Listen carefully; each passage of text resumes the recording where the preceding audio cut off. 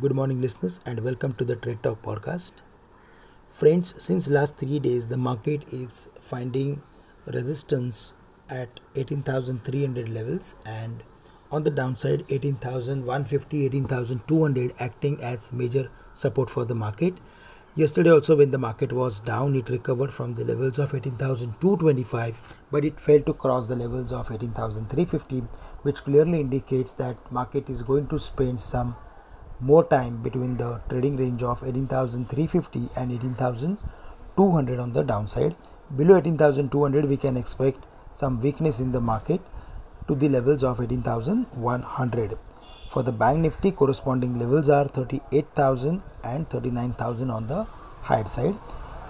Again, if we go through with the broader market, then we saw some activity in real estate companies as well as in commodities, and based on that we should focus on few real estate companies like Lodha Developers, DLF and India Bull Real Estate. From the metal basket, we like Tata Steel, JSW Steel, Jindal Steel and Power as well as Hindalco.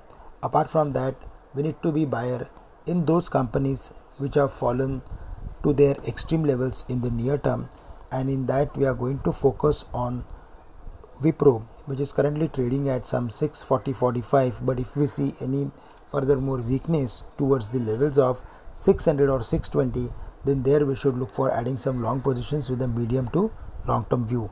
Reliance is finding resistance at higher levels, and 25.75 is going to act as major resistance for it for next few days. Till the stock is below the same, we are not expecting any major firework in the stock.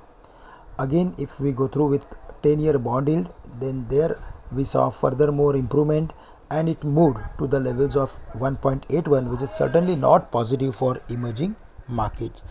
Again, if we go through with the price action of crude oil, then there also we saw furthermore appreciation, and all these things are certainly not positive for emerging markets.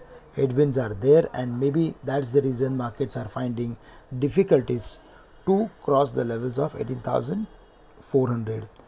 In brief, till the market is not crossing 18,400, we are going to see range bound activity for next few trading sessions. Friends, that's all from my side for the day.